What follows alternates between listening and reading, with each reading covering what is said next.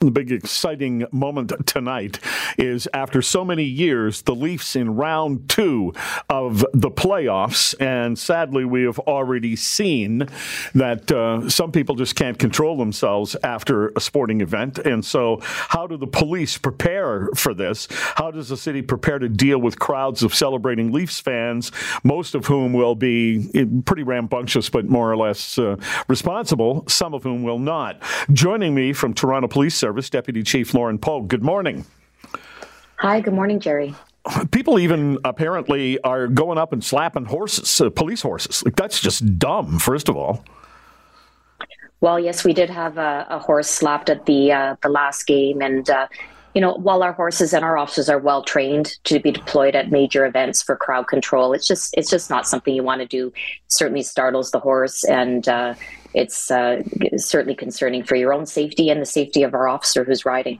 Yeah, I saw video of a woman, because I was researching this a little bit when I first heard that story, of how often this happens, and it happens a lot more than I thought. And it was video of a woman, Lauren, who was at some big party around homecoming at Queen's University.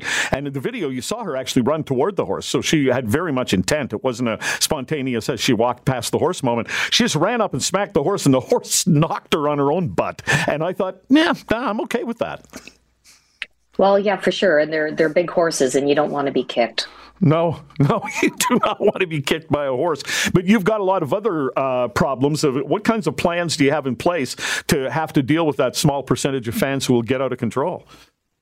Well, we certainly recognize it's a big day for the city, and everyone's excited. And our priority is the safety of everyone in attendance at tonight's game. So we've been working with MLSC and our city partners to make sure that the fans have a great time, while we keep the city safe and do the best to keep traffic moving as well. But you will see an increased presence around Maple Leaf Square and the Scotiabank Arena as well to ensure that public safety, minimize disruptions, and manage traffic. And I know you talked at the beginning about disorderly behavior, and we want fans to celebrate responsibly, but we're not going to tolerate vandalism, disorderly or assaultive behavior as well. And there's a lot of cameras in the area. Our officers have body-worn cameras as well. So just because somebody doesn't get charged at the time, we will certainly continue to investigate and hold those responsible.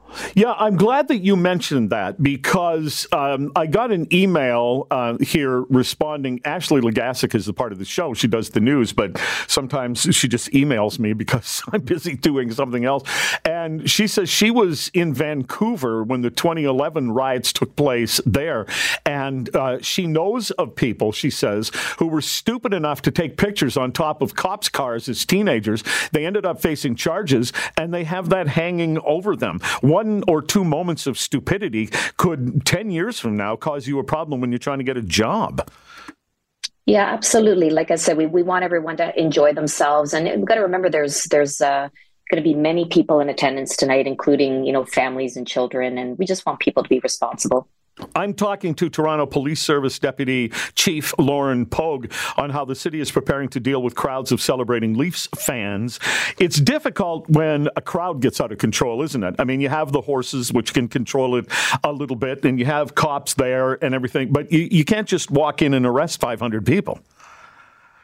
No, we can't, but we, our officers are well trained for this. We had the Raptors celebrations, Game 7, and the Raptors parade, and we deal with protests and gatherings in the city all the time. So we're very well trained, and we have the appropriate amount of resources to deal with the crowds tonight. And we're going to ensure that we keep people safe. Well, everything was going well with that Raptors event until suddenly shots rang out, as I recall. Oh, at the Raptors parade afterward, yes. Yeah. We still, thankfully, nobody was seriously injured, and again, we're going to have a lot of resources, and I want to encourage everyone as well that it's going to be very difficult with road closures to navigate your way around there. So certainly encourage everybody to use transit, the GO or TTC, to get down to the area, and also to safely exit the area when the game is done. I think transit is a really good option for these kinds of events for a couple of reasons. I mean, I use it just simply because I don't want to deal with the traffic. I don't want to be on the Gardner before or after the game. So there's that. But there's also, if you're going to be a person who is going to celebrate with a bunch of adult beverages, go home on the train or the bus. Absolutely. And there won't be liquor for sale at the tailgate party. There's certainly venues and restaurants and bars adjacent, but there will only be food. So we're again hoping people will be responsible when they are consuming alcoholic beverages. Is this an extra kind of staffing up at night, all hands on board kind of thing for the police when an event like this takes place?